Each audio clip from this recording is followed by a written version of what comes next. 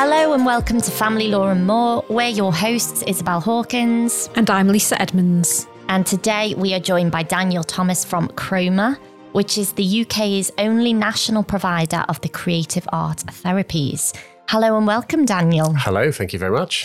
So, Daniel, would you like to tell us a little bit about yourself and a little bit about what Chroma does? Yes, okay. So professionally, I'm a music therapist. I qualified over 20 years ago now and co-founder and managing director of Chroma. And as you say, we are the largest and leading provider of the creative arts therapies around the UK, specifically music therapy, art therapy and drama therapy, and then a bunch of specialist assessments. So, Daniel, can I ask...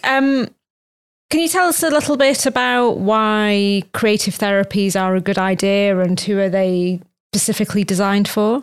Yeah. So you've got, with music therapy, with art therapy, with drama therapy, you've obviously got the creative modality. So the art, the drama and the music. And I think those are super valuable ways of working with people that encourage engagement, encourage pro-social behaviours. So eye contact, playfulness, self-reflection and things like that.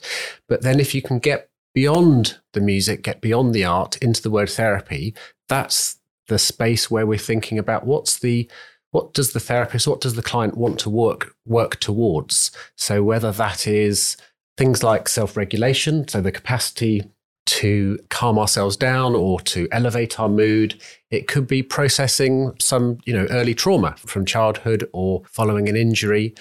A range of things, obviously working in groups, learning how to be together with other people, turn taking, waiting and pausing.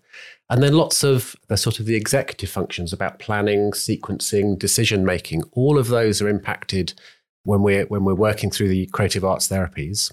I think it's important also to say, because I think it's really easy for people to, again, just hear the word music and think, oh yeah, it's someone with a tambourine, or it's all about calming.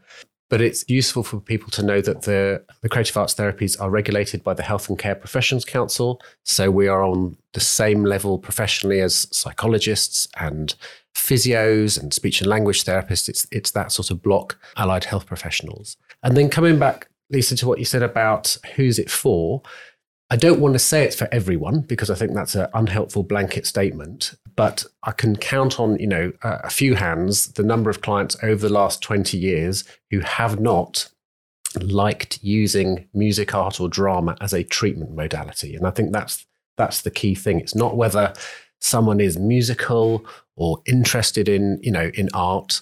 Certainly drama therapy is not about acting, but it can be about who you are as a character, the story that you tell yourself. We've all got personal narratives. And within drama therapy, for example, that can be a lovely way to start to help someone explore the narrative and the story that they tell themselves about themselves. Is the music, drama and sort of art side of it the enabler to sort of building a relationship that then opens up to whatever that person needs or wants it to be? Absolutely. And I think it's super important, when we get an instruction or a referral, clearly there is a reason why a case manager, a solicitor, a school, for example, has invited us in. There's a sort of an objective reason there. Can you help with X, Y, and Z?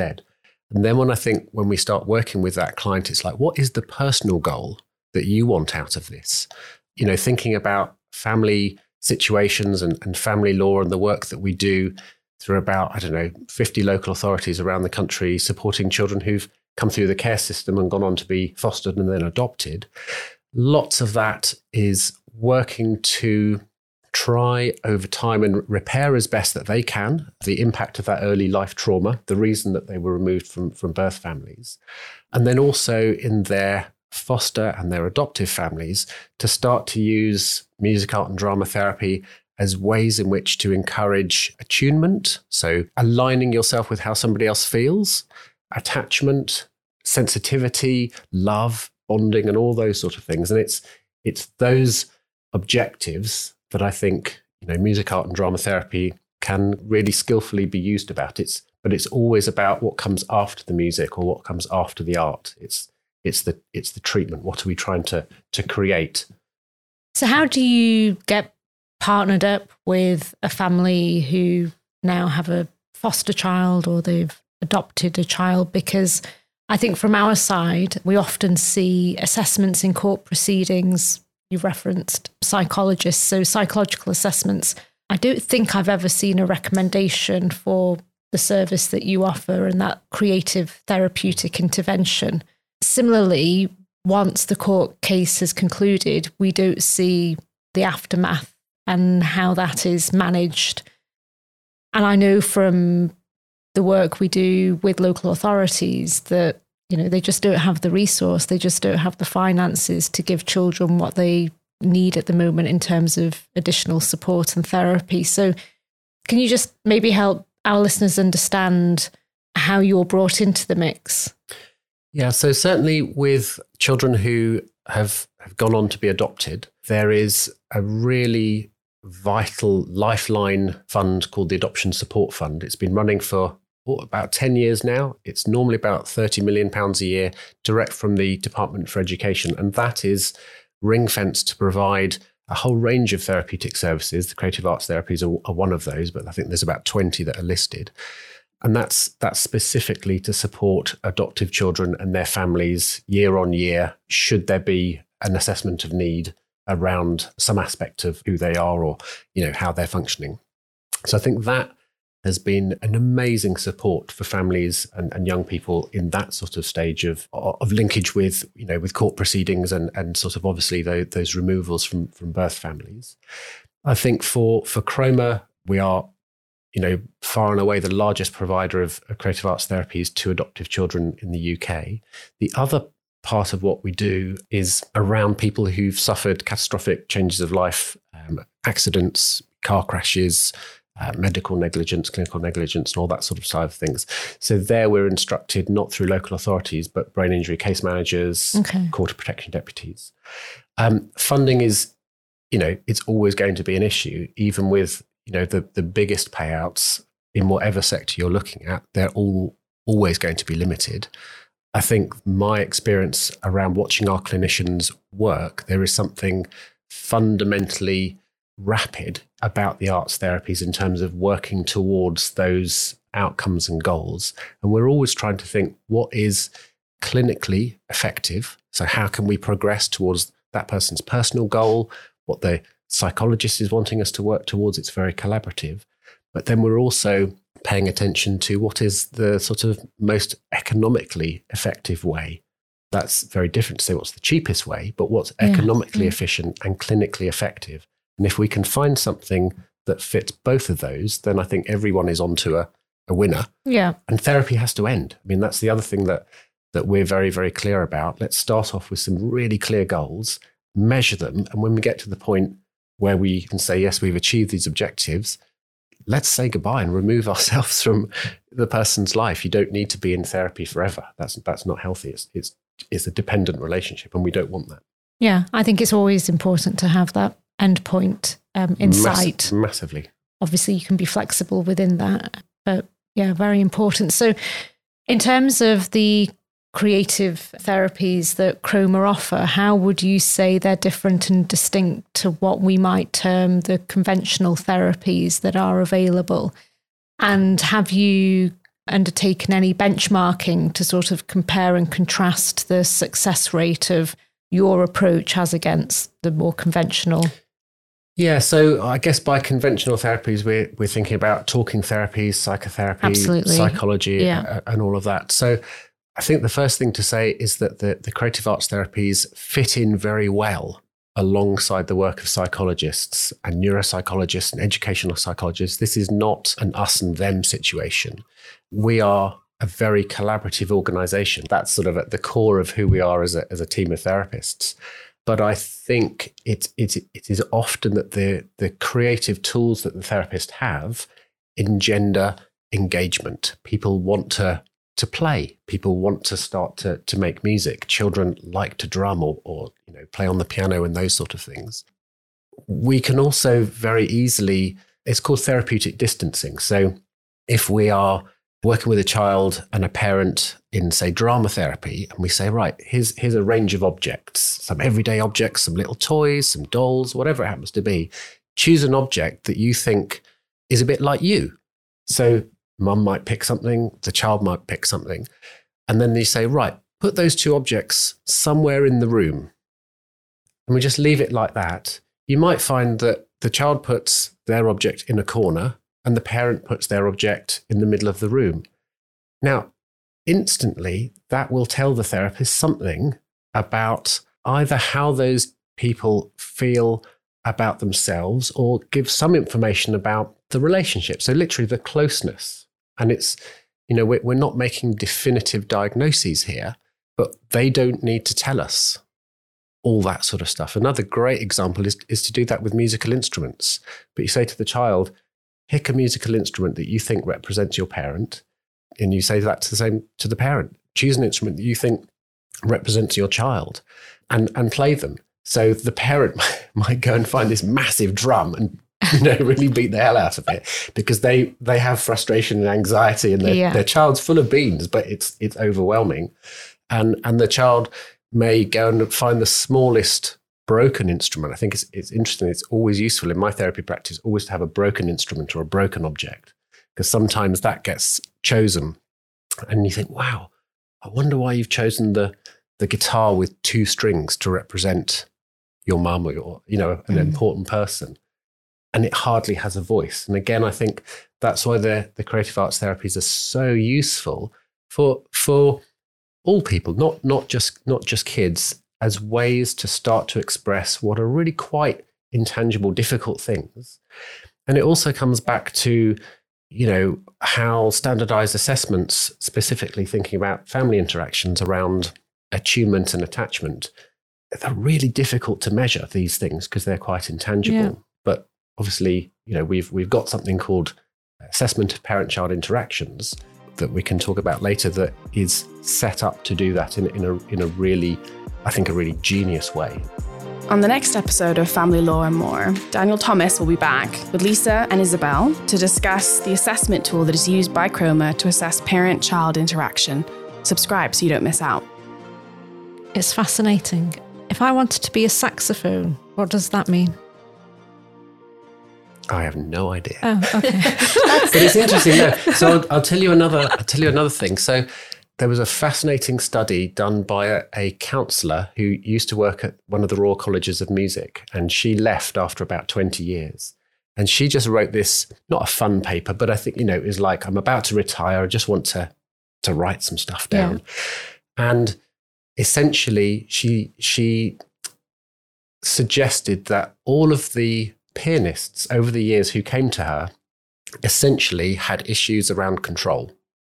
I'm a pianist.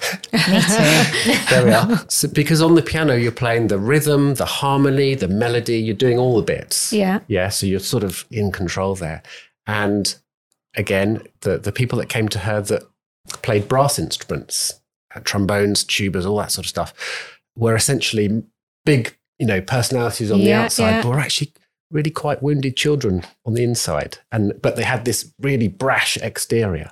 And I've always thought, actually, people who, and I don't want to make any generalization to your listeners, but the oboe, the amount of pressure you've got to create with your lips to get your breath into the oboe, and the clarinet and the saxophone a little bit. Again, it's that sort of, control, it's sort of strength, it's all of those sort of things. And I just think it's a really interesting thing what we choose. Yeah.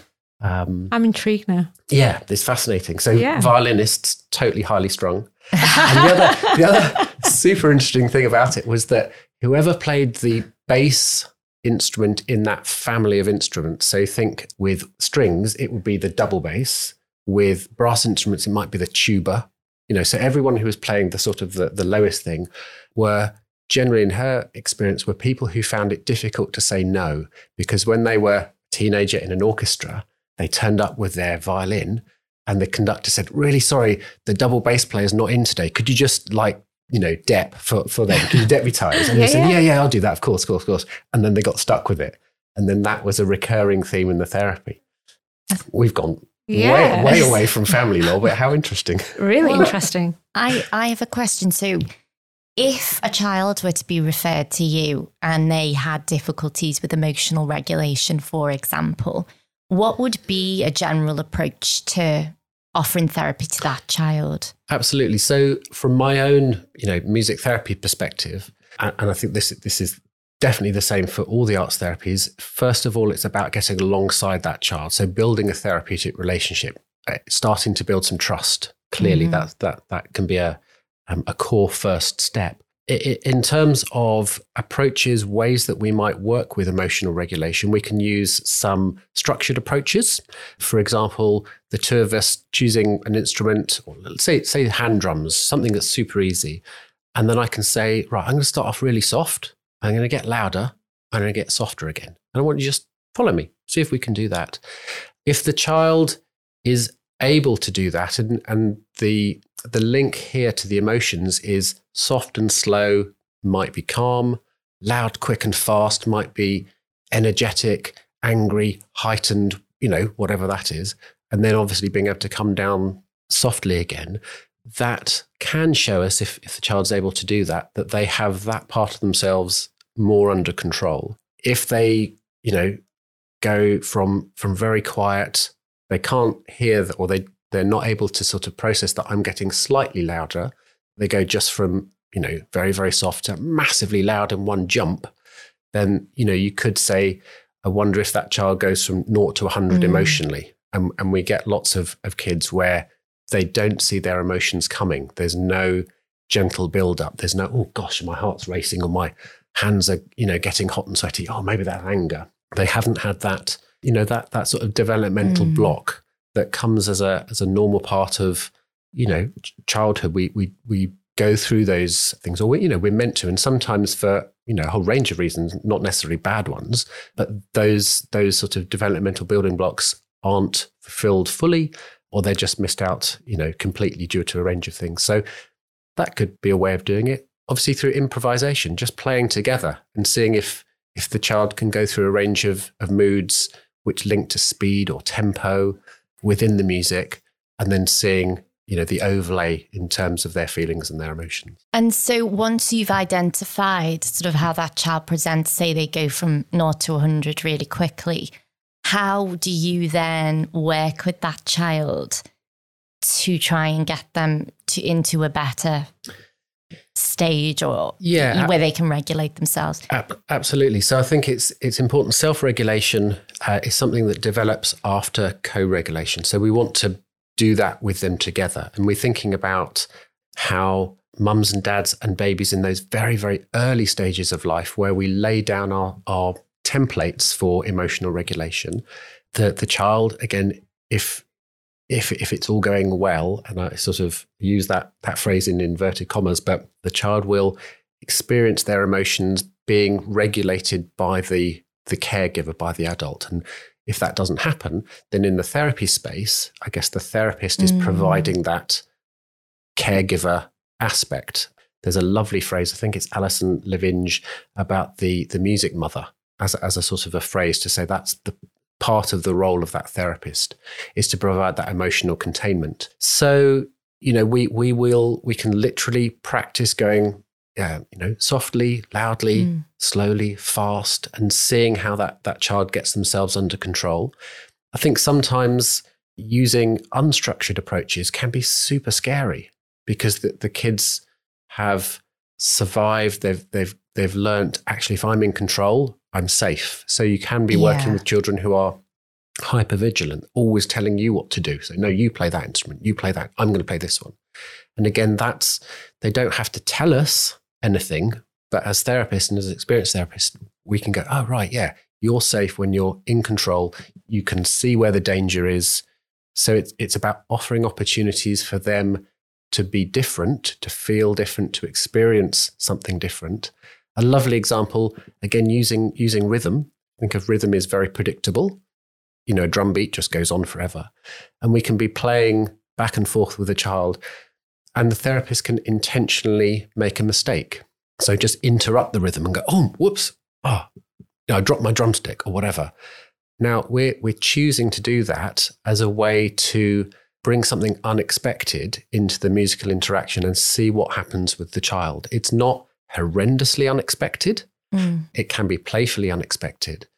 But if the child stops, if they just have that sort of, oh my God, what was happening? then actually, again, that gives us a sense of their tolerance of unexpected non-musical things. And again, it's another area that we can start to work on. So you've told us that you work with adoptive children. Do you work with any children who are still involved in proceedings? And I'm talking about public law proceedings, so where they may be in foster care awaiting a decision, or they may be at home with their parents, but the local authority are involved for whatever reason. Yeah, we do. So we do a large amount of work with kids who've gone through that process and gone on to be adopted. We do a small amount of work with children who are coming up to the end of their foster care placement and the adoption is in process. So that's where I would say that we work. And again, that work is about preparing the foster carers and the children to say goodbye to each other, and preparing the child or the children and the new adoptive parents to start saying hello to each other, to put it very, very simply. But it's that sort of bridge between those two family spaces, and we work in there. And obviously in that situation, it's right around when orders are made around the adoption and things like that. So. Okay, Daniel, so thank you very much. We always end our episodes where we're lucky enough to be joined by a guest with our homemade game, Roll That Dice. Are you happy to play? I'm very happy to play. I love your dice. Your die. Die, yeah. It's a very good die. Okay. Custom made. Yes. So off you go. Shall I roll it? Quick fire. There we go. Okay. Tea or coffee? Coffee. Cats or dogs? Oh, dogs. Hot holiday or cold holiday? Hot holiday. Books or movies? Movies. Red or blue? Blue. Chinese or Indian takeaway? Indian. If you could be a musical instrument, what would you be? I'd love a saxophone. Oh, no, not a saxophone. First thing that came to my mind, I'd love to be a massive drum kit. If you had to choose an instrument not to be, what would it be? The oboe. So we're lucky enough to say that this is the first of a 2-part podcast episode with Daniel, and he will be joining us on our next one to discuss the assessment tool of parent-child interaction and its applicability to family law proceedings. Thanks as always for listening. Subscribe and leave a review, and any suggestions, get in touch at podcast@unit.law.